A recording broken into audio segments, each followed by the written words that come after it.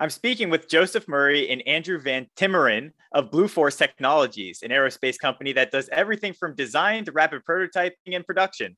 They are also developing military UAV capabilities in partnership with the Air Force. And that's what we're here to talk about today. Joe, Andrew, thanks for joining me on Acquisition Talk. Thanks for having us. Thanks, Eric. Appreciate your time. So, what are the Air Force's need in this adversary air role? And what are you working on for them? Eric, appreciate you and your listeners for taking some time to talk to us. In order to talk about where we are and where we're going, we ultimately have to go back.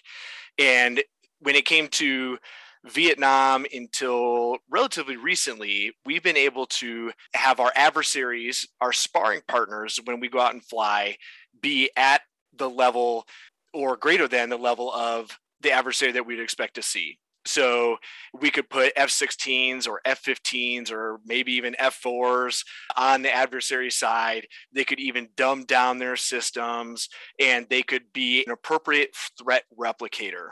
It's also important to understand why we have to have adversaries in the first place. If you think about a football team, say my Detroit Lions, who I am a sorrowful fan of, they cannot have a high school team go up against them because then they don't have the sword sharpened. They aren't prepared to go every Sunday against the adversary that they would be out in the field against. That is essentially what we are doing right now as an operational Air Force. So for my background, former F-22 guy, I spent 10 years flying the jet, and we would routinely, as a varsity NFL team, be sparring against a high school team, call it with T-38s. Or at Tyndall and Holloman, they had F-4s. And sometimes we'd have other adversaries that are not up to par. And especially as we think about SECAF saying China, we need to build and bring sparring partners for our training that are threat relevant and capable to punish mistakes in the same way our adversaries would. The Air Force has recognized this problem, and they've tried to stopgap, at least for now, and it's called the CAFCAS, or Combat Air Forces Contract Air Services, 6-letter acronym. And ultimately, they've allotted a $6.4 billion with a B billion dollar IDIQ that they have a number of companies against and awarded in order to provide adversary air services, because we don't have enough iron on our ramp in order to fulfill that sparring partner role indigenously. Ultimately, and this is not a hit at all in the people that fly them or the people that run those businesses, but those aircraft that they are providing are still at the high school level when we really need an NFL level adversary, because the only place these adversary air services companies can go, again, this is no hit on the people at all, is to the boneyard or to the retired jets that other air forces also don't want. And so what we are looking to do with our aircraft, we're calling Fury, is a high performance, purpose-built aircraft. And it's going to do two things. It's going to be a great MUM-T sandbox aircraft, because our thesis is that if you really truly want to practice man-on-man teaming with fighters in their realm, you have to perform like a fighter and you'd have to be out in their airspace with them every day. So how can we learn about MUM-T is actually in the well-regulated, safe, instrumented airspace of our MOA's restricted and warning areas right now. And we can learn a lot about the man-on-man teaming aspect through adversary air. And then the other thing that we're looking to do through the development of MUM-T is use this aircraft in an adversary air role, which is going to do a number of things. Number one, because it's purpose-built, it's going to look, act, smell like that 5th generation or 4th plus generation aircraft that the adversaries have. It is also going to be cheaper, and it's not going to put wear and tear on our frontline fighters. We know that the F-35 and the Raptor are somewhere north of 30, 50, 80K an hour, and they might be having some engine wear and tear issues. And so we're spending a lot of money and putting a lot of wear and tear on our frontline fighters to then get no training for my bros who are in the cockpit for that sortie. And so if we can leverage current, no kidding, off-the-shelf technology and package it in a purpose-built platform, we're going to get after a strategic capability of man-on-man teaming. Oh, by the way, a happy byproduct of that is realistic, relevant training for my friends. You brought up Fury, right? Is that the new name for red medium, or what you had been calling red medium? Yes, it is. So our aircraft, it was called red medium because there are some others on the varying scale of size and performance. This is in the knee in the curve, red medium, that have been on our drawing board. We are happy to call the aircraft Fury. It is a Greek goddess who can punish mistakes and cause you to do dumb things, which is exactly what, as an adversary air platform, we're looking to do. Joe, maybe can you come in and give us, like, what are some of the specs for Fury? What does this aircraft look like? What's it going to do? It's a 5,000 pound takeoff weight aircraft, about 28 feet long, 17-foot wingspan, very similar in size to T-38. It basically can operate up to 50,000 feet, Mach 0.95, -3 plus 9G aircraft. It's actually really focused on designing it in a way that we can maximize utility, but build it very inexpensively. So we often talk about this as being a business jet without a cabin. Most of the expense of any jet is to protect the humans that are in it. And so building something without the cabin is actually, it's much, much less expensive. One of the other, I would say, major kind of features of it is that it's built with almost exclusively commercially available aerospace hardware. So we are taking a commercial engine, which has 17 million hours of service out there. We've got all of the other components are off the shelf, all highly manufacturable now. The only thing we're doing is we're wrapping it in a custom piece of carbon fiber to give us the performance and characteristics that we require for this application. It's also important to say that one of the other unique things, as Scar mentioned, the fifth generation fighters that go out and they use them right now to do adversary air. Those aircraft, they fly for, I don't know, up to $80,000, $90,000 a flight hour. Really astoundingly huge numbers. This aircraft will be under $4,000 a flight hour as a full up round, paid for everything. So it's a dramatic difference in price, but it provides the same characteristics as the adversaries that we're trying to emulate. And we won't go into the details of what those are, but nonetheless, we can say that it gives us all of the necessary characteristics to give the F-35s and the F-22s a good fight. Scar, you brought up that like $6.4 billion IDIQ. As you're talking about some of these cost per flying hour numbers, and 80 to 90, that's pretty high up there. People have been saying the F-35 is coming down to 33, but 33K, but we've been hearing lots of different numbers about that. But 4K per flying hour seems like a bargain. I was wondering, how do you think about selling these things to the government? Because it almost feels like you want to do adversary air, like as a service, almost like pay by the flight hour of combat time that you're giving the pilots, and use like a consumption-based solutions type model. Maybe that's still in the future for the Air Force, but how do you think about that kind of business model? Yeah, that's a really good question, Eric. We cannot begin to presume where the government wants to go as far as a GoCo or COCO model with these aircraft. We're just happy to produce them, and then we'll figure that out later. I think certainly in order to fulfill a gap that has been readily articulated via RAND studies, internal Air Force studies, I saw some of those while I was still in the uniform. This is a well-known need, and the easiest way to get about it for the DoD at the time was to contract it out. And for adversary air services to continue, that may still be the way. I think the Air Force may also leverage these vehicles in a government-owned, government-operated way. I can think of a number of reasons why they would want to do that. We have not had those conversations. And again, we can't presume to believe or to know what they're going to say or decide on. But I think there is a full range from GoCo to COCO and everywhere in between with the utilization of these vehicles. Joe, do you have any top offs on that? I would just say that for the last, probably 2.5 months, we've been working with some of the folks in the Air Force on the cost analysis side.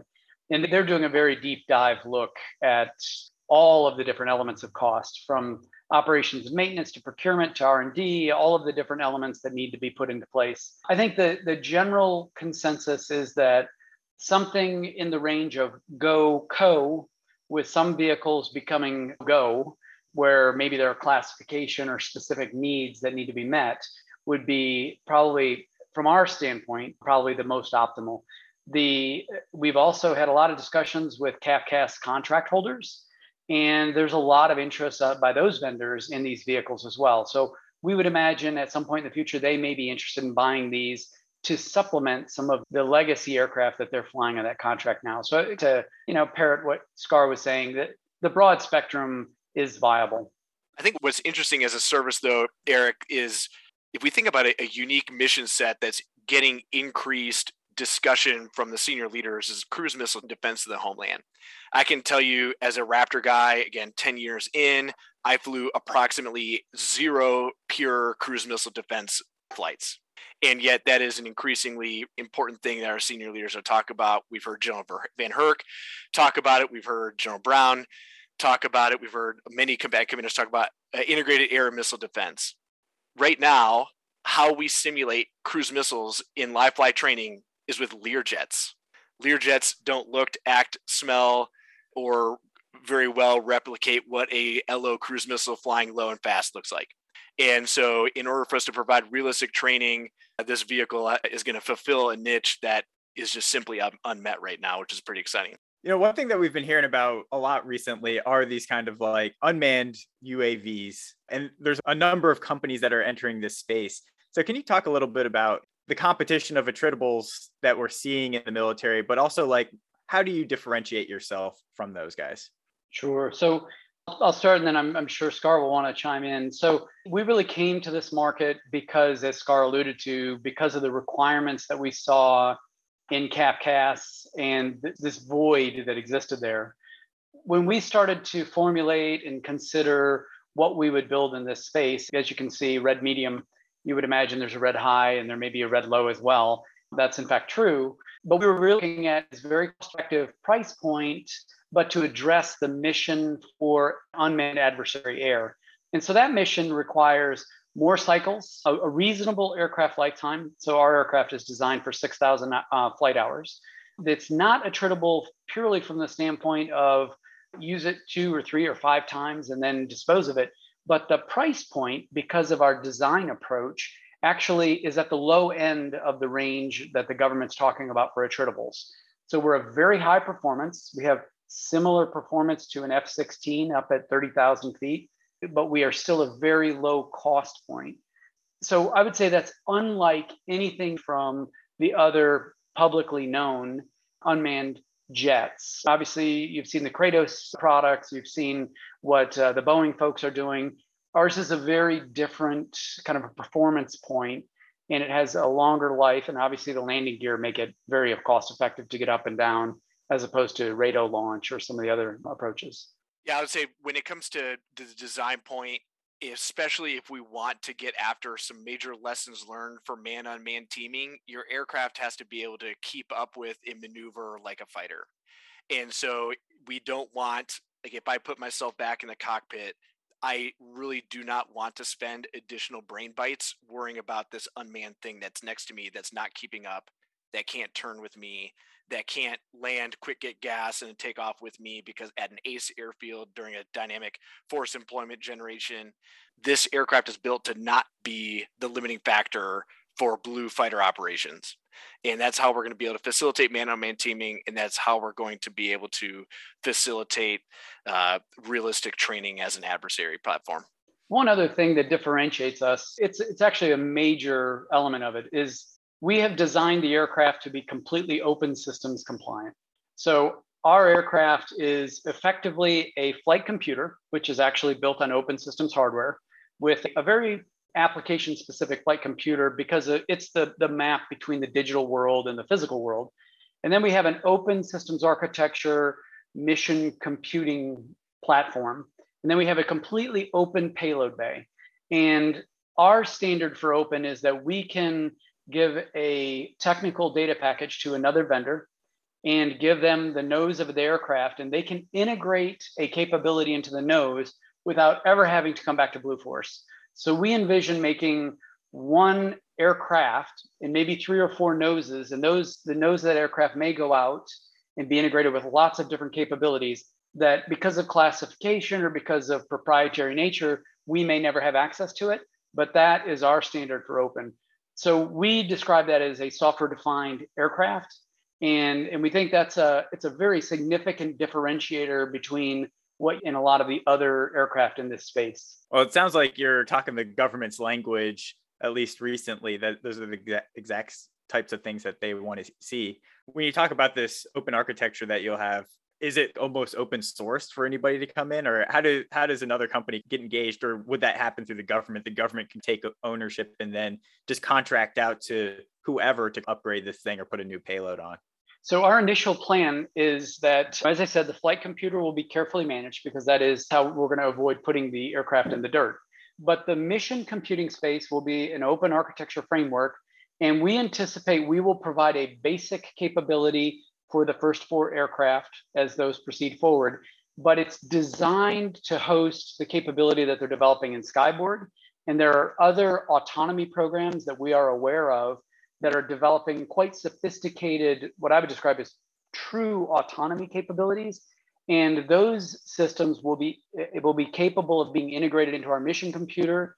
And obviously that's got most of that stuff is government owned. Although many of the major primes are involved in the development, it's all government software systems. So we would anticipate that being brought and integrated into our system, potentially by those primes or potentially in conjunction with the government directly. I'd be curious to hear your take on this, because what's interesting about the attritable space is you may actually have a reasonably inexpensive aircraft with an outrageously expensive sensor, which then could drive some of the attritable discussions in a different way based on you've talked to a wide variance of people. Where do you see this going? Well, it seems right that a lot more of this will be software defined, right? And that a lot of the sensors, the payloads, all that kind of stuff, the computing, communications, that's going to be driving more and more of the costs. Actually, when I was looking up in terms of cost analysis, looking from the F4 through the F35 and just like at the work breakdown structures, because we had cost data reports all the way back to then. And you can see the growth in avionics. That was one of the only kind of standard parts. It was like airframe and avionics. That's all I had back then. You can see the avionics kind of growing.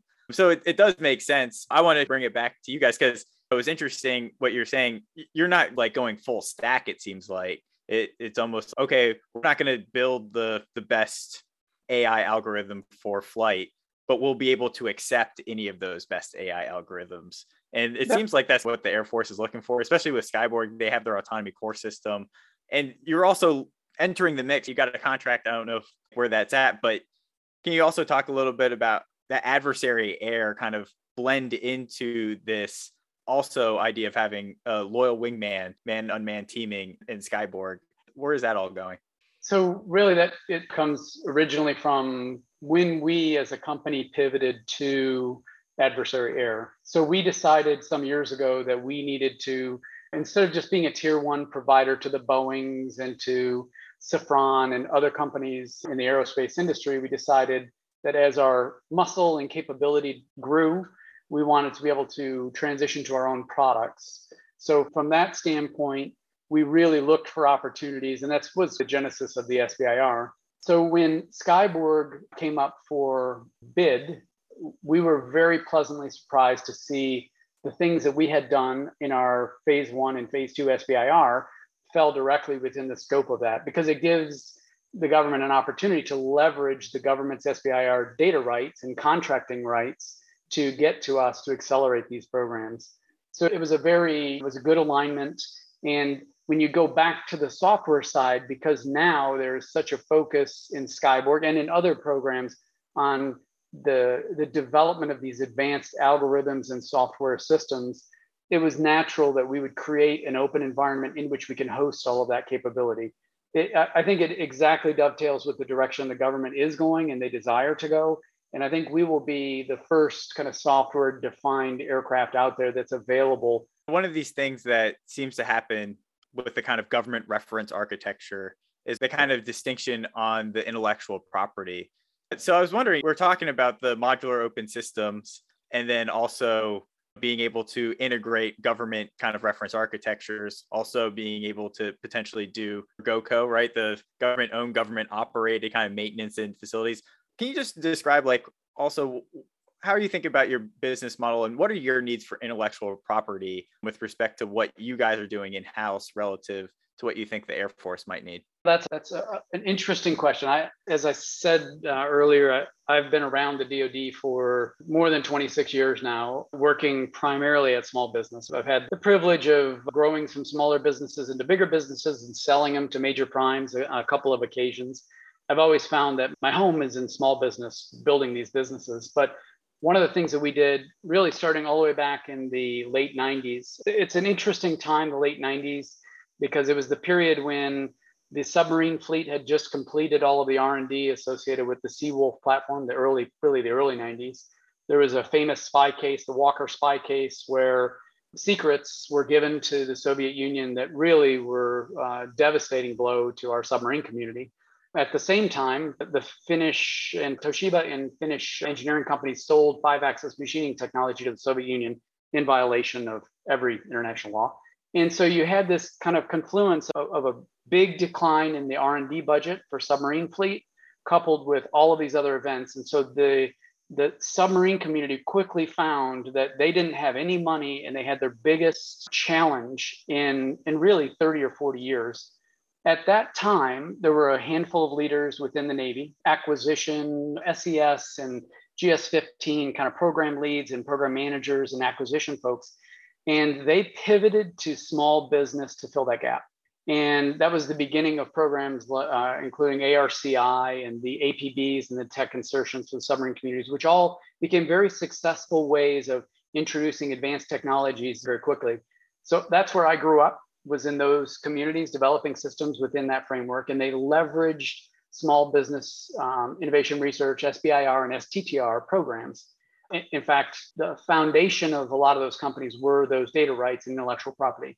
So I would argue that SBIR, which we always refer to as the grand bargain, right? As a small business, you get a pittance of money to turn over all of your best, most novel, most disruptive ideas to the government. But the real value is not the 50K or 150K that you get for phase one. And back in the day, it was $500,000 or maybe $750,000 for phase two. The real value is that they give you preference in contracting in perpetuity for anything that derives from the core technology that you developed. And they also give you sole source rights. And the Navy took full advantage of that back in the day.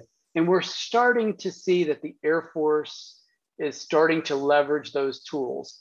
They're getting a lot of ideas and a lot of innovation through AFWorks and some of these open topic calls. And that's where we started with this program. And they're transitioning some of those technologies. And they have programs like StratFi as well. But those are initiatives to bring in some of these small disruptive technologies. And it's really the best mechanism as a small business is to invoke your SBIR data rights and protect your SBIR data rights, because those data rights can actually be sold with your company later in the future as an asset. Large companies are not prohibited from participating in phase three.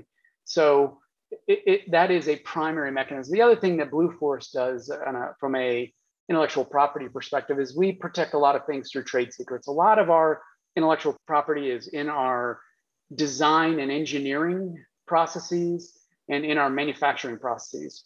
And we've invested a lot of our own money over the years into that domain, which is a necessary thing in the commercial world for us to be able to even compete. We have to be faster, we have to be better, we have to be more cost effective to compete in that domain in aerospace. It's interesting you say that, because that's one of the things it seems like Elon Musk also says, right? Is I'll just out innovate you. I have the better process, the better culture, the better software defined processes to help me through this. And I'm willing to compete. It's not really necessarily in the technical data package itself. It's in all the organizational capital that you have. It's interesting what you were saying, though. You brought up ARCI, and I was actually just reading an article about that today from Christine Fox. So I was lucky enough to learn about this a little bit. What was interesting there was that the Navy took that and then they broke apart the lead systems integrator and they allocated that down. And it seems like what you're saying is, for this vehicle, at least, this is almost like a pure defense play. You almost play the kind of the system that they have, the SBIR rights. And then, of course, you'll potentially be one element, like the airframe is potentially one of those subsystems, and then they can have the mission system, they can have the autonomy system and integrate around that kind of stuff. but you will be able to like leverage the sole source and just scale up and just have the best product. Is that your thinking about how this might end up? Yeah, I was part of ARCI early on. So I worked for a company called Digital System Resources that was ultimately sold to General Dynamics. And really, the key there early, this was in the very early days of COTS hardware living in combat systems. But what we found very early on was that portable modular software systems, now we call it open systems, but back then we called it portable modular software systems coupled with COTS hardware, offered an alternative approach to the legacy models that the major primes were introducing. Over the years, what happened in ARCI is that and part of ARCI is the combat system and the tactical control and those different elements. They broke those apart because other businesses developed a sufficient level of capability in the industrial base to allow them to do those major functional elements. They couldn't have done an entire BSI-2 combat system, but they could do the tactical control system, or they could do the sonar system, or they might be able to do one of the other elements. And if you had this federated system that was loosely coupled with good interfaces, you could actually acquire them differently. And that was a major advantage. However, when you move forward to other organizations that I've been involved with, we found over and over again that creating a product that had this home for innovative software solutions, software and firmware, there's a mix there, was really the most powerful capability. So at Blue Force, we've really adopted that model directly. We know there are many innovative, big companies and small companies. We're in discussions with some of the biggest primes that you could name, and they have some very innovative and clever and insightful products to host in our aircraft. And we think it would be hubris for us to imagine that only we could provide the novel solutions inside of our product.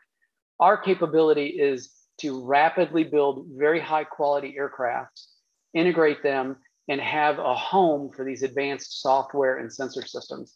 And so, although many companies might not feel comfortable with that, we feel very comfortable with it because we believe that we can win with speed and actually developing the products themselves. Very cool. I just want to ask one more question here about Fury now, the old red medium. It was touted as being low observability.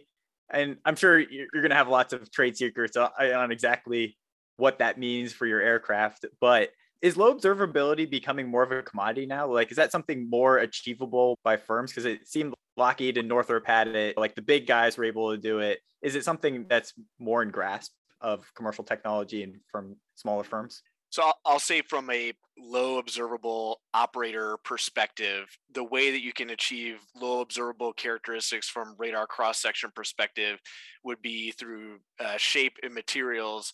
And what I'll just say is that we're leveraging both of those in order to be the best and most accurate threat replicator we can against the pacing threat that everybody talks about in the air domain.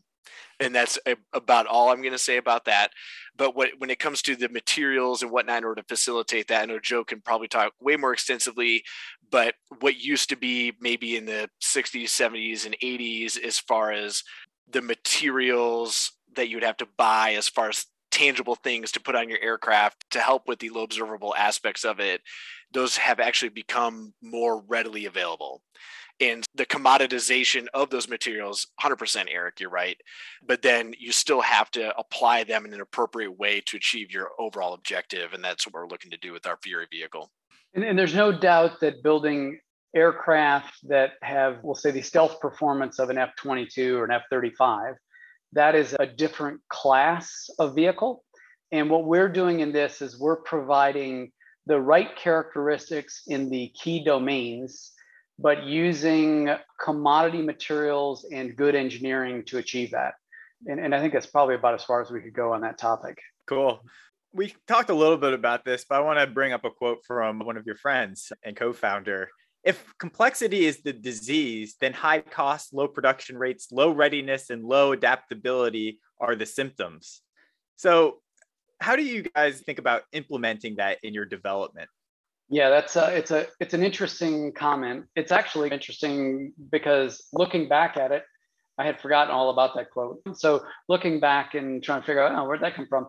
It's really ingrained in our culture. Blue Force started as a small business of two people, and they got their AS9100 certification because the culture of the company was to be based on quality processes and quality systems.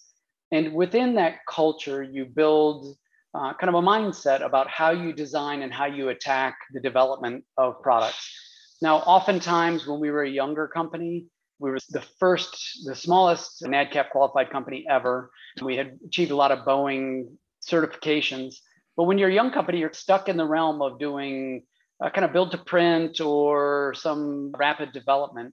So what we did when we were pivoting to developing our own products, Red Medium being the first, Fury, now Fury, we really focused on how do you do this to keep it as simple as possible and as manufacturable as possible, because those are the driving factors that get into the cost. So the airframe itself is a highly integrated airframe. We were actually speaking with some folks in the Air Force, and they were saying that AFRL had done some research and found that with composite aircraft, you can achieve about a 90% reduction in part count on an aircraft. And that's exactly the domain where we're going. So we've really focused on keeping things simple, but driving to the objective performance for that system. So we're not going to build all things for all people, and we're not going to build the joint UAV. This is a purpose-built UAV that's intended to be build tens or hundreds of, but never anticipate kind of building thousands or tens of thousands of these. It's really geared towards keeping it simple and with a narrow set of requirements to achieve that. Scar? I was just, the one top off I'll say is based off of the utilization of nearly, everything on the aircraft is commercial off the shelf. The only thing that truly is custom on the aircraft is the outer mold line, which is built for this mission set again, which is, we're just trying to get after the DoD desired focus area of man-on-man teaming. And you go, where's the best place to do that? That's adversary air. It's interesting too, to Joe's point about we're not the intent of this aircraft, and this kind of brings Eric back to the attritable discussion as well. The intent of this thing is we don't want to service life extend these things forever. Unlike the B-52, which will fly over its own Linebacker 2 100-year anniversary, this aircraft is not going to do that. And that is okay, because of the inexpensive manufacturer, as well as just utilizing stuff that's already being built on the shelf. But then through the lessons learned of this aircraft, that doesn't mean Blue Force, as we've alluded to, already have other plans on the drawing board for future spirals, because maybe the greatest thing you can do, again, from an operator perspective in man-on-man teaming, is build that trust. And there's been a lot of literature out there about how you build trust with autonomous systems, a number of different ways you can do that, a demonstration of capability, intent, directability, et cetera. When we can build trust with our aircraft day in and day out flying with my bros, I think we will find that future use cases in spiral development, potentially using the exact same core chassis, so to say, of this airplane, will just naturally come as we have those discussions. Are you guys finding that it will be easy to get some flying hours with the Air Force, or how does that actually work? Could you get like a CRADA where you just do it for no cost, or how do you transition to that? We're in discussions with the Air Force on that exact approach. We will operate under MFR, military flight release. The initial aircraft will, and so we will be operating inside of a range, and we will be operating in conjunction with the Air Force, our colleagues at AFRL-RQ, to ensure that we're safe to operate. But that will all be part of the flight test program, will all be part of the effort to move this forward, the production effort and the flight test program. You're expecting to have first flight in 23, was that right? Yeah, everything is budget constrained. If money was not an issue, if budget was not an issue, we would have already had the first airframe done. In our commercial business, it's not unreasonable for us to build an aircraft in 10 months or 13 months, even a quite sophisticated aircraft. We just have to, because of the nature of the government budgets and the funding available and the fit up and POM and all the other 1,000 things that you know very well, we have to just we have to work within our swim lane and the budget allocation and the timeline. Our plan, if budget was not a constraint, would have been we would have flown the aircraft within 21 months of contract award. And 12 months of that 21 is actually long lead materials procurement. A big chunk of it is just waiting for hardware to show up. But we'll see. We have to wait and see how funding aligns. We've had incredible support from Air Combat Command. We've had incredible support from AFRL. Particularly, we've had great support from AFRL-RQ and Dr. Gregg's organization. So we hope that things will accelerate along as we proceed in the contracting process. And the one thing I'll add to what Joe mentioned, and this is maybe a different way to take on flying hours, Eric, is that we actually have a fully flying digital model based on, as he alluded to, the amazing partnership that Blue Force has had over the last year and some change with AFRL. We have utilized literally millions of hours of supercompute time simultaneously to build out a fully fleshed out 6 degree freedom aero model that is flying right now. And so when it comes to machine learning training, when it comes to development of use cases, when it comes to modeling in sim with an analysis with A9 or other organizations that want to see our aircraft fly today and potentially layer sensors in the digital world, which will then feed back through the digital thread to our design. It is all integrated because that's baked into the cake and has been through the partnership with AFRL. So if there are government organizations that want our model, it's flying right now. We have hours being put on it as we speak. And that's maybe a different way to think about it, but it's pretty exciting. We're actually in discussions right now on an interface to integrate with some of the autonomy systems that the government is developing. And we will take our 6DOF model, which actually is our flight computer.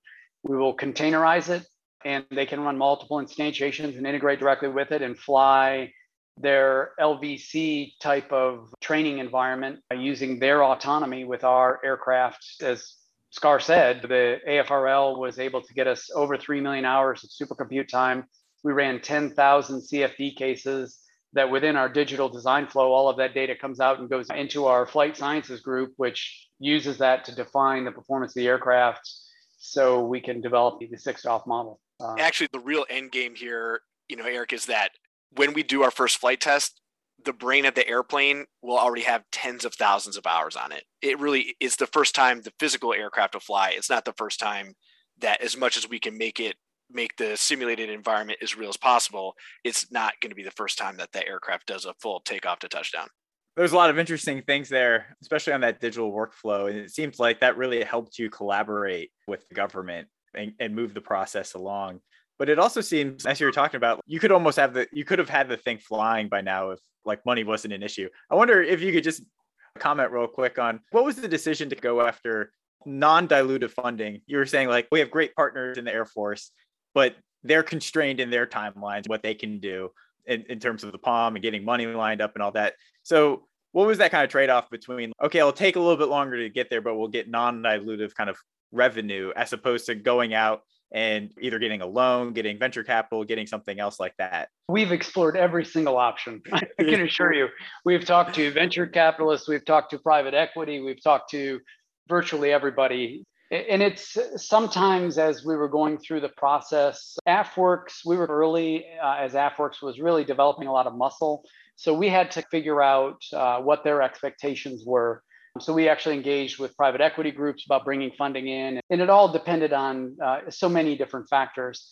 I will say that we've had the phase 1 and the phase 2 SBIR.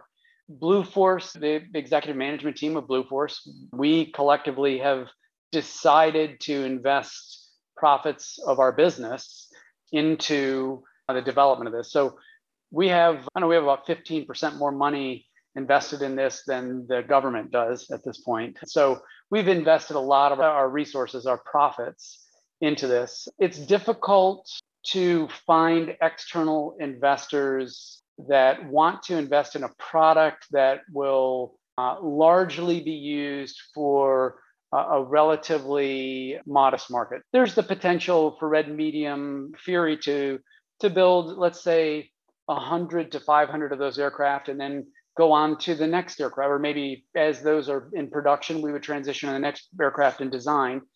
For example, Red High, it's another design that we have on the table. But It takes a lot of resources to do that. And so you need commitments on the part of the government to justify it. And you hate to go out and dilute yourself and give away your entire company and only find out that the government's not going to get behind it. So there is a level of patience. You have to wait until there is a suitable level of support within the DoD or in this case, within the Air Force. And we were able to get that support along the way. I think excellent support along the way. Let's step back a little bit actually from even that question and just talk about like the idea to enter the government market at all, because it seems like you guys started out in roughly 2011 and you were supplying a lot of aerospace companies, but not necessarily the government itself. And now you're starting to do business direct with the government. So can you talk a little bit about that choice to make the dive? Yeah. So Scott Bledsoe is the founder of Blue Force. He founded the company in late 10, early 11. I was working at another company. I was one of the founders of another company at the time, and we got to know each other because he actually built a radome for us many years ago. Scott, as I said, they built up and became AS9100 and NADCAP certified very early as a business. So they did that to establish their culture. They built a business that was ideally suited to take on relatively complex design, build, or build to print product for a range of companies. For example, the H-47 helicopter, Blue Force did and still does builds a couple major composite structures on those aircraft. And they've delivered one part, I think, 350 ship sets, and another part is maybe up to 10 or 15. It's a newer part that just transitioned to composites. So as you're building up that business space, you have very limited ability to control your own future as a tier one provider. About 4.5 years ago, Scott and I decided that we really needed to look at transitioning to our own products, something that we could control ourselves and sell directly to our customers without being gated by the major primes. And so about that time, about 4 years ago, was when the class of aircraft was really beginning to be talked about. There were some competitions. We looked at a penetrating ISR vehicle, and then ultimately we decided to transition over to the unmanned adversary air because we felt it was an area that nobody was considering it. Nobody was looking at it. In fact, the first time that we went to ACC to give a presentation, there were fighter pilots sitting in the room looking at us like, you want to sell us unmanned jets to do our job? In fact, SCAR was one of those people sitting in the room. So, it was an area that there was no competition. There was opportunity for a lot of innovation and novelty. And so we felt like we could invest our time in that. And that's why we spent our own money early designing the vehicle and supplementing the funds that we received from the government, was so we could accelerate and move ahead. But to transition out of that tier one domain and into a product provider, it was a deliberate decision that we made as a strategic objective of the company. And we, because of my experience in SBIR, we decided that a component of that was going to be SBIRs to use those strong SBIR data rights that are part of the regulation. So you mentioned that you were actually working on the H-47 and you're doing stuff for government like defense programs, but at a lower tier. What kinds of business systems did you have to do, or what kind of regulations did you encounter at that level versus what are you now having to invest in order to get to that prime level? It's interesting because as a supplier to many of the major primes, in particular Boeing on the H-47, we had to have the proper accounting systems, the proper inventory control, all of the things that are required to operate as a DoD prime. All of those infrastructure things were built up and in place, all of the financial management. I would say the only area that we had never really had our toes in the water was on the security front. So once we transitioned to that prime role, and that just happens to be because of how we entered into the market. But once we entered into that prime role and you get a DD-254, and now you do need to work with DCSA to get facility clearances and to manage those aspects of the program. So that was the only, what I would describe as a business system or capability that we were lacking to transition to a prime contractor. We had already had all of the DCAA, DCMA systems, qualified systems in place to be able to support the things that they require. And was there any kind of like investment or like major investment from you guys on that front? Or did you actually find it like this, it's not a huge cost and it's something that we know that we're going to have to do anyway. So there it is, or was it actually that felt like a barrier? Security is a barrier. It takes a lot of time. It's not a barrier necessarily because of cost as much as it just takes a lot of time to get through the processes and to become qualified. So that's one aspect. The rest of the systems, as I said, were in place. I would say that Blue Force in general, we invest a lot of money in our business systems, like our digital engineering workflow and our advanced rapid prototyping system. But we didn't do that so we could be a prime. We did that so we could be a very effective commercial player in that market space. We build a lot of one-off aircraft for a lot of different companies. So we had to be very cost effective and produce a very high quality product. So those systems were put in place at an exceptional, it required a lot of capital investment on the part of the company to build some of the technologies that we have that are very unique. I would argue that there are no other companies in the world that can do some of the things that we do in our ARP system, in our rapid prototyping system. I mean, that seems pretty important. We often hear about the machines that make the machines, and that's almost the more important thing than the actual product that you're putting out. Can you talk a little bit about that digital workflow that you have from end to end? Can you bring that out, make it real for me? From concept generation all the way through tooling and product is a completely digital process. So we have concept generation. We do all of our digital, the OML and the development of the aircraft and the structure of the aircraft, all the modeling and simulation associated with the aircraft, all of the finite element models for loads and flutter and all of those types of techniques. In addition to all of the computational fluid dynamics for internal and external flow, we do that. I will say that it's very beneficial to have a relationship with the government from that standpoint, because the CFD, as Scar alluded to, we used 3 million hours of supercompute time last year at AFRL, which would be very prohibitive for a small business to go out and buy that number of hours. But we use theirs. And then all of those data products integrate back into our flight sciences group, where they take the data products out of all of those modeling and simulation systems, and they use that to characterize and validate the aircraft design and performance. And then all of that goes into ultimately the law development. But equally as important is that our digital workflow is directly coupled to our advanced rapid prototyping system. And what we do is we can build tools directly from our digital models. We cut soft tooling. We scan our soft tooling digitally with laser scanners. We feed that back into our digital workflow to validate all of the surfaces against the actual models. And then we build the parts on those soft tools. And on our soft tools, we can build between 5 and 10 parts, depends on the sophistication, but generally 5 and 10 parts. And those parts are then validated again. They're scanned and validated into the digital workflow. All of our ply cutting is done directly from the CAD. We lay flat out of our CAD and it goes into our ply cutter and it cuts all of that automatically. And all of our laser projections for pre-preg come out of the same CAD and it all goes back. So we have this entire design, simulation, analysis, and manufacturing system that is very efficient and coupled.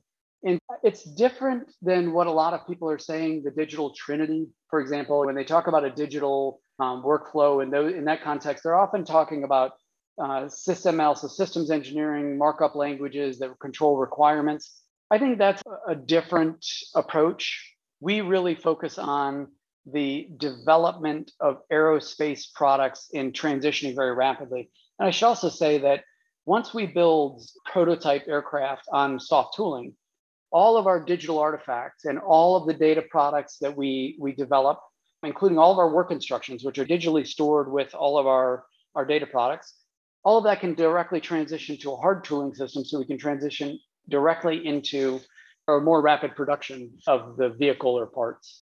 And the digital trinity, can you bring that out a little bit more? Was that the kind of Roper idea, the eCreate plus modular open systems plus? Yeah. I think that at a high level, I concur with what they're saying. The open systems coupled with the digital world, I think that's perfectly correct. I think it's about how you implement and how you employ that in the development of a system. You can take it overboard and become stifled by the overuse and oversubscription to some parts of it. I think that there are incredible value, and we align with that very well. But I would say that our system is based upon our need to survive in a very competitive environment. We didn't develop it because the DoD wants you to use open systems, or they want you to use a digital workflow, or they want you to use different open hardware platforms. We did it because it was the most expeditious and cost-effective thing to allow us to be competitive in a commercial marketplace. And it just happens that those sets of tools and capabilities we developed as a business have direct application. And our view is that the DoD is starting to look very carefully at that and recognizing the value, and that smaller businesses can participate in that industrial base. It seems like you were actually aligned a little bit with it, because you said you did have the open systems architecture, so the government would be able to plug and play some things. You have an end-to-end workflow that's potentially a lot more advanced, or gives you guys a competitive advantage. And then you also said that you're going to go containerize the flight system. Is that going to be in like Platform One in their Iron Bank, and now you're actually potentially meshing with quote unquote own the tech stack for the government? Yeah, we have not talked with anybody outside of a smaller group. We're actually in discussions with folks at AFRL who are interested in using our 6DOF model for some of their analysis and integrating with AFSIM and other things, and some major primes who are interested in coupling their autonomous mission system software in with our 6DOF model. Because as Scott alluded to earlier, our aircraft is a different performance point than a lot of these other aircraft. And a lot of these other unmanned aircraft that are out there are controlled by companies that don't have a lot of incentive to be open. So we have a lot of incentive to be open because we desire collaboration and working with, and we're a smaller business. We don't have a completely vertically integrated organization. We don't have 150 software engineers on the bench waiting to jump on and integrate an aircraft for us. We don't have some of those things that a major prime would have.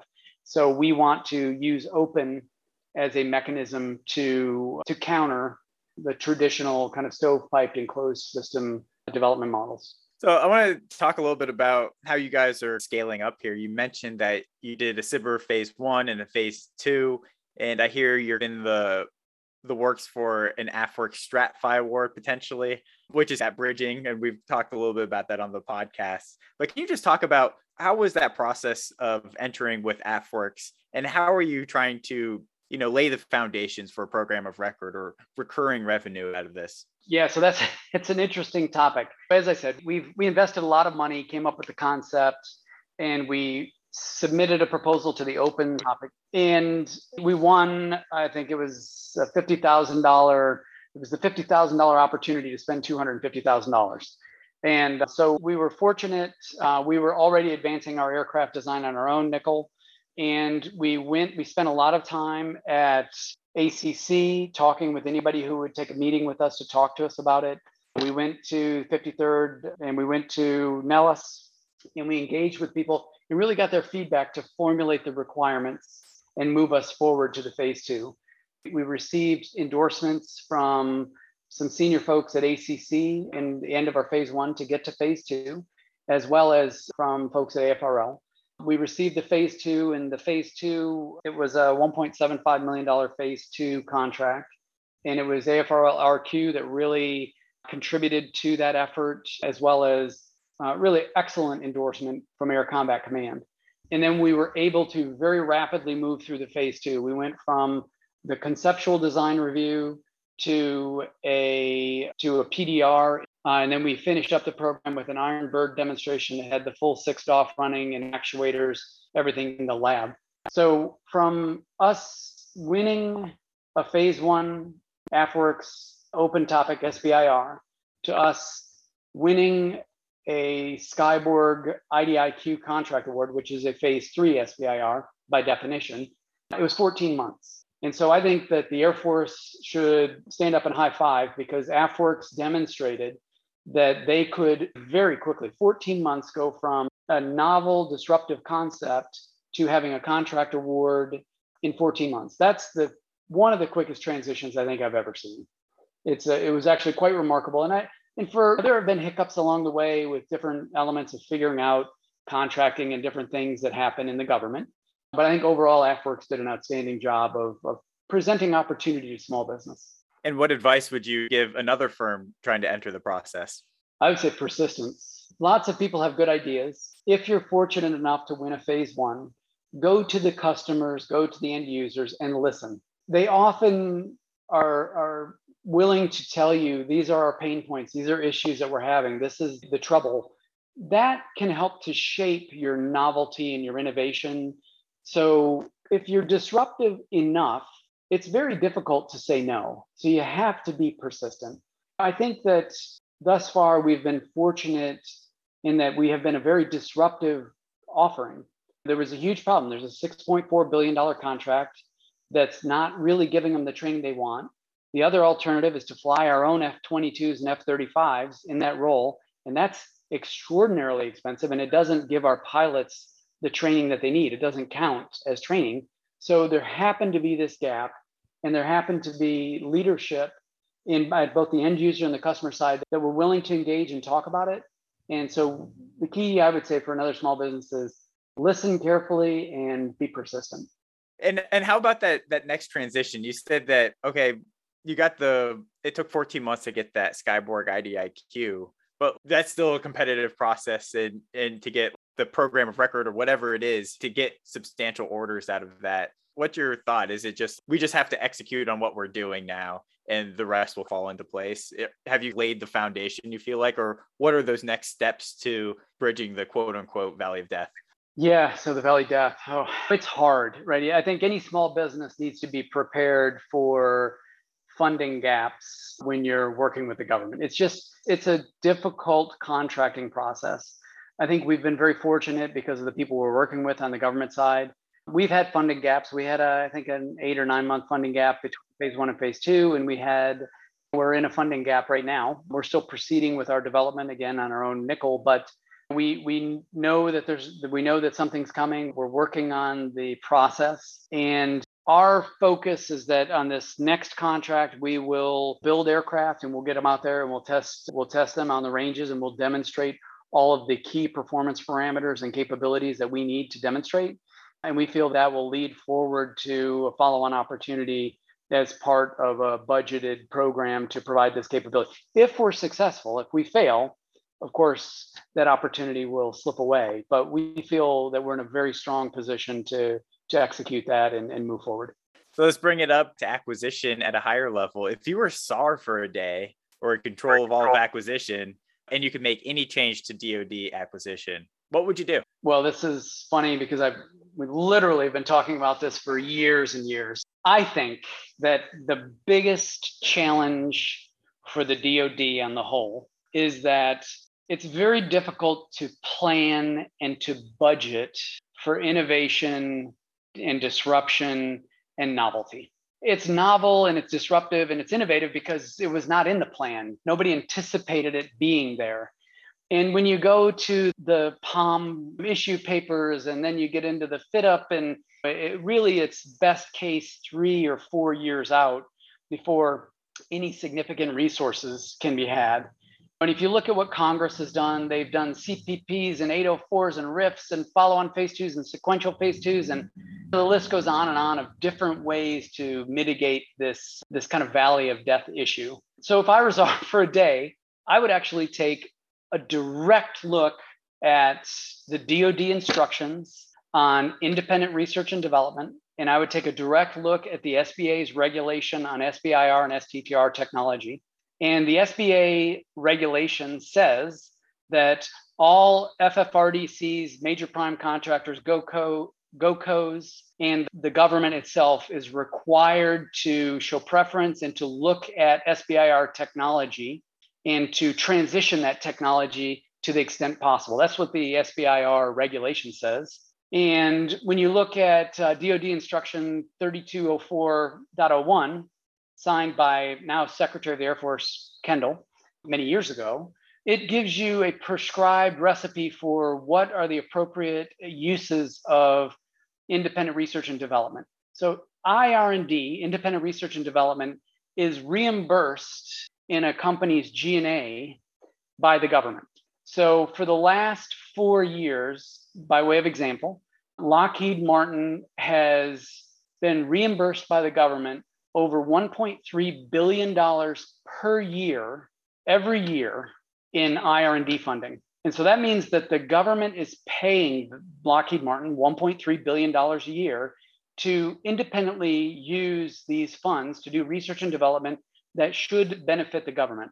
So if I was Czar for a day, what I would do is I would make a rule that is compatible with the SBA's regulation and is compatible with the DoD's instruction that says all companies that are reimbursed more than $10 million a year in independent research and development, which really means the major primes. Smaller companies just simply can't afford to do that in their rates. So any company that's reimbursed by of at least $10 million, I would require that 50% of all of their IR&D funding that is reimbursed by the government above $10 million, above a threshold, would be used to fund SBIR phase 3 and STTR phase 3 transitions from independent companies. So I would require that no affiliation between the prime contractor and the company, because that's exactly compatible with the SBA's rule for these prime contractors to use these companies.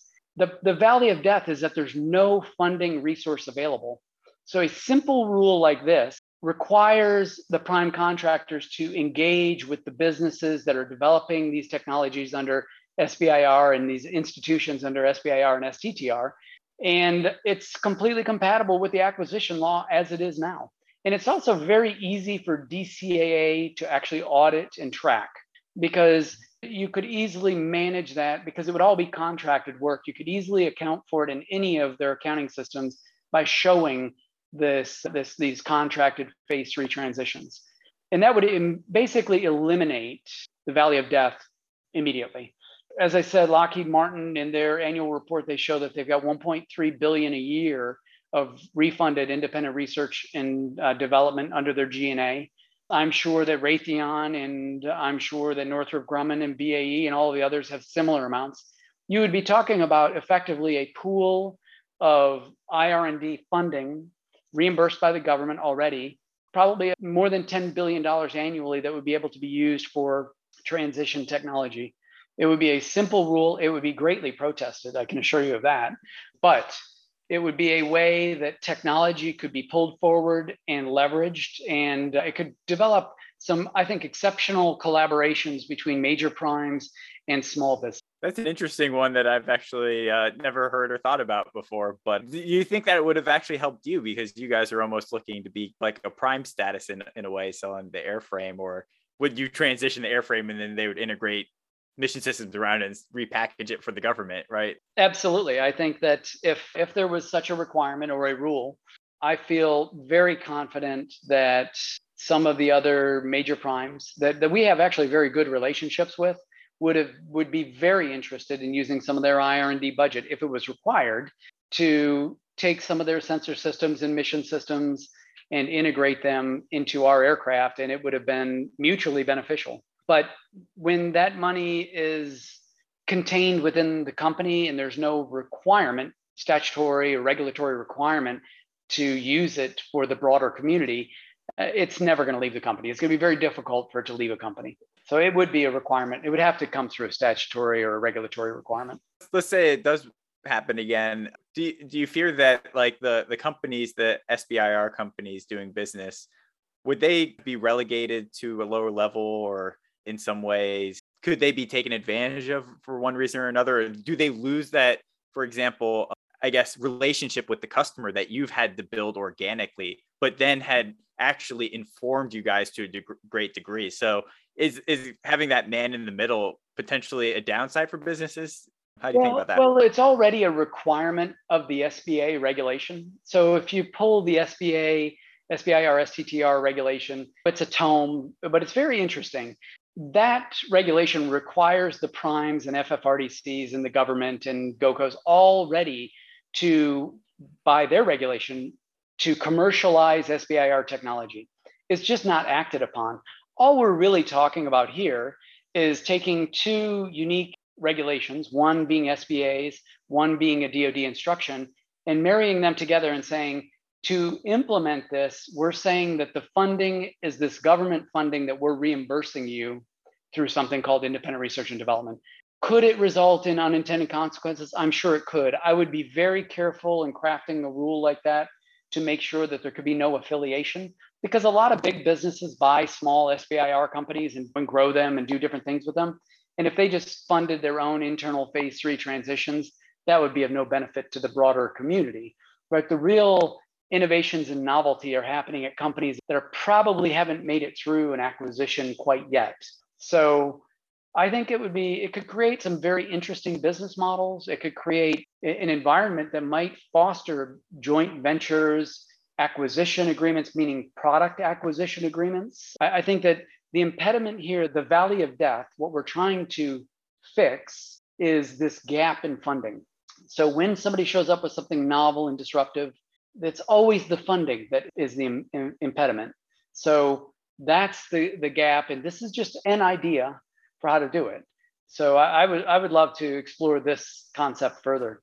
Yeah, definitely. I mean, I've always looked at IR&D as this weird kind of barrier to entry as well, because you have these major companies and they're like, I'm not going to invest out of profit for something that the government might buy, but there's no commercial market for it. So I'm going to use my IR&D account for any of those expenditures. But then they're going up and, Boeing, for example, might be competing against you guys in Skyborg. And you're a small business and you had to invest directly out of profit and you don't get that reimbursed. And what you were saying there was, if you took all of that money as IR&D, that would be a huge number on your overhead rate, even if you could get it reimbursed by the government.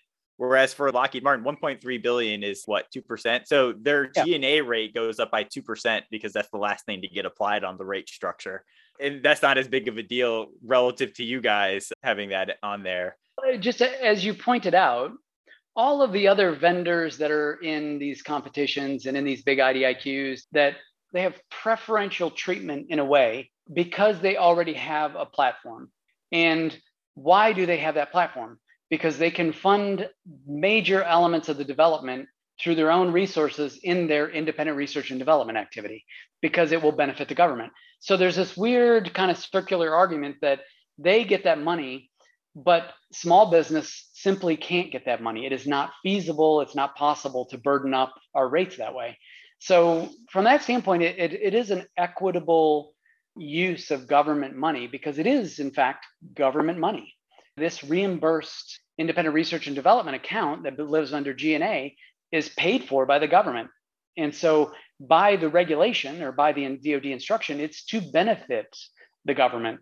So it seems logical that this type of a coupling of IR&D to funding of phase 3 transitions, unaffiliated phase 3 transitions, is actually a pretty logical approach. I agree. It seems a more equitable approach across the industry as a whole as well. Before we wrap up, I want to bring it back because the way you started your SAR for a day speech was actually like, the planning and programming is too long. And you came up with a very targeted answer to that, right? We don't need to look at the larger structures of acquisition, because if we're talking about the problem is the valley of death, then we can have a targeted solution to that, potentially through IR&D reimbursements that allow for that transition. So you don't need to actually program the money for whatever that new product is. It's actually just coming out of, it's going to be on the rates being reimbursed by every program in the company's portfolios for Lockheed Martin or Boeing. But we've also have been talking a lot about on this program about planning, programming, budgeting, execution reform, and the idea that there's larger matters. It's not just the valley of death issue, right? Yeah. It's also appropriations issues, O&M versus RDT&E, just the ability for even kind of major programs to just say, can we cut that large program and pursue this new opportunity, or make trade-offs within the year of execution, or delegate decisions down, which aren't finely programmed and with the huge master schedule from years out to take advantage. Do you think that the overarching structure needs a little bit of change as well? Or do you think it's mostly in that Valley of Death issue? There are considerable issues in the overall 5001 acquisition process. Even just the general hesitancy and reluctance of people to look at interesting, novel ways to use the system more efficiently. So yeah, there are major issues. I would say that the DoD budgeting and acquisition process it's a case study in plan continuation bias, right? It's when you look at a development activity, an engineering development activity, things can look very promising early, and you develop momentum and you start going down that path. And there is a point where sometimes things don't pan out, but because of the budgeting and acquisition process, there's just this inherent constituency that will take that plan to the end, even if it's no value add. But it's difficult to think of how the different parts of that process that you could really modify to start to deal with some of these bigger problems. My personal bias as a small business person is that I've always been looking for what can we do to better enable the novelty? Because when you get to a point where these interesting, novel, new technologies or capabilities present themselves, sometimes they can develop a lot of momentum as well. If they're good enough, if they're sufficient enough, other times the big guys just steal them. So there's always that threat. But if we can find ways to get some of these ideas out there without having to reinvent the 5000 series instruction book. We used to look at the poster on the wall that had at least 250 interconnected blocks. I don't know. It's just to me, it's a pragmatic question. What are the practical things and pragmatic things we can do to address issues in the shorter term to get some of that acceleration that General Brown is talking about, but maybe not without having to reinvent the whole system? Yeah. I've always looked back to the pre-McNamara years, and they basically had these bigger portfolios where they could reallocate funds. They didn't go to a stovepipe weapon system. And that's always been my issue with the Valley of Death. We can think of what they're doing now is they're looking for another kind of bridge fund, rapid innovation fund type of thing. Yeah. But then it's always, or even let's just say with the IRAD idea, let's just say Lockheed teams with a cyber business, they come up with a product, and it's like this new kind of class of system, or it's just like a new product. And then they go over the government, they say, we have this. And the government's like, okay, let me draw up a requirement, and then I'll program for that budget. And then 3 to 5 years, we'll have that competition and it will be done. And then you'll get in on it. Instead of, if they had that portfolio, they could just say, oh, you have it. Well, here's some money, right? If it's of value to me. I think that there's one. So I would view a proposal like this as a stopgap measure. So the idea is you have a technology that's made it through these initial very nominal funding phases of the government, but now it needs a bigger influx to really get to a viable demonstration. The IR&D program, that would be a way to do that. However, I also feel that there is a general reluctance by the acquisition community to fully embrace the sole source mechanisms and preferential contracting of SBIR and STTR. We have routinely heard over and over that, oh, this is over my many years. Oh, now we have to go compete that. But that's absolutely not true. When we develop and innovate in phase one, the competition is done. They don't go and recompete F-35 every year because of something, because there's somebody who might have a better idea. They don't go and recompete the B-52, right? These products live a long life. So once it's competed, they need to take advantage and use the acquisition system as it's defined. And SBIR and STTR means that it's sole sourced and it can go to that company. So my view is that if it takes 2 or 3 or 5 years to get to the full program, and if it's funded via some form of a IR&D initiative like that in that stopgap period, then that's fine. But they don't have to go and compete it once it's there. What they need to do is they just need to transition it directly to production. All of the prototyping, all of the explorations and research and development should have been completed. and they would be on to a production program of record in the case of a production type product. That's my view, at least from in that kind of narrow area. And the reason I've been thinking about this for years is because this is always where the road ends. It's very difficult to transition to real funds that could carry a company and deliver product or service. No, that makes a lot of sense. And to all the contracting officers out there listening to this, there's the plea from the SBIR Phase 2, just use the sole source. We've heard a lot of times that there's reluctance to use the Phase 3 sole source. And where is the vehicle coming from? But use the authorities out there when the capabilities are in front of you. Is there anything you'd like to end on? Scar. No, I appreciate the opportunity, Eric. We are really excited to bring a real opportunity to learn and practice man-on-man teaming as we are looking to utilizing the digital workflow, small business regulations, pretty much everything that from SAP AQ on and above have said they've been asking for. Blue Force has got that baked into the culture and the cake from day one.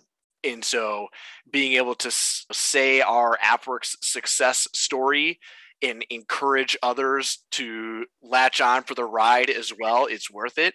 We just appreciate the opportunity, and we'll look forward to seeing you out there in the airspace. Joe? That's it. Thanks very much. Appreciate to find that human being that enjoys acquisition as much as I do. Joseph Murray, Andrew Van Timmeren, thanks for joining me on Acquisition Talk. Thank you. Have a great day.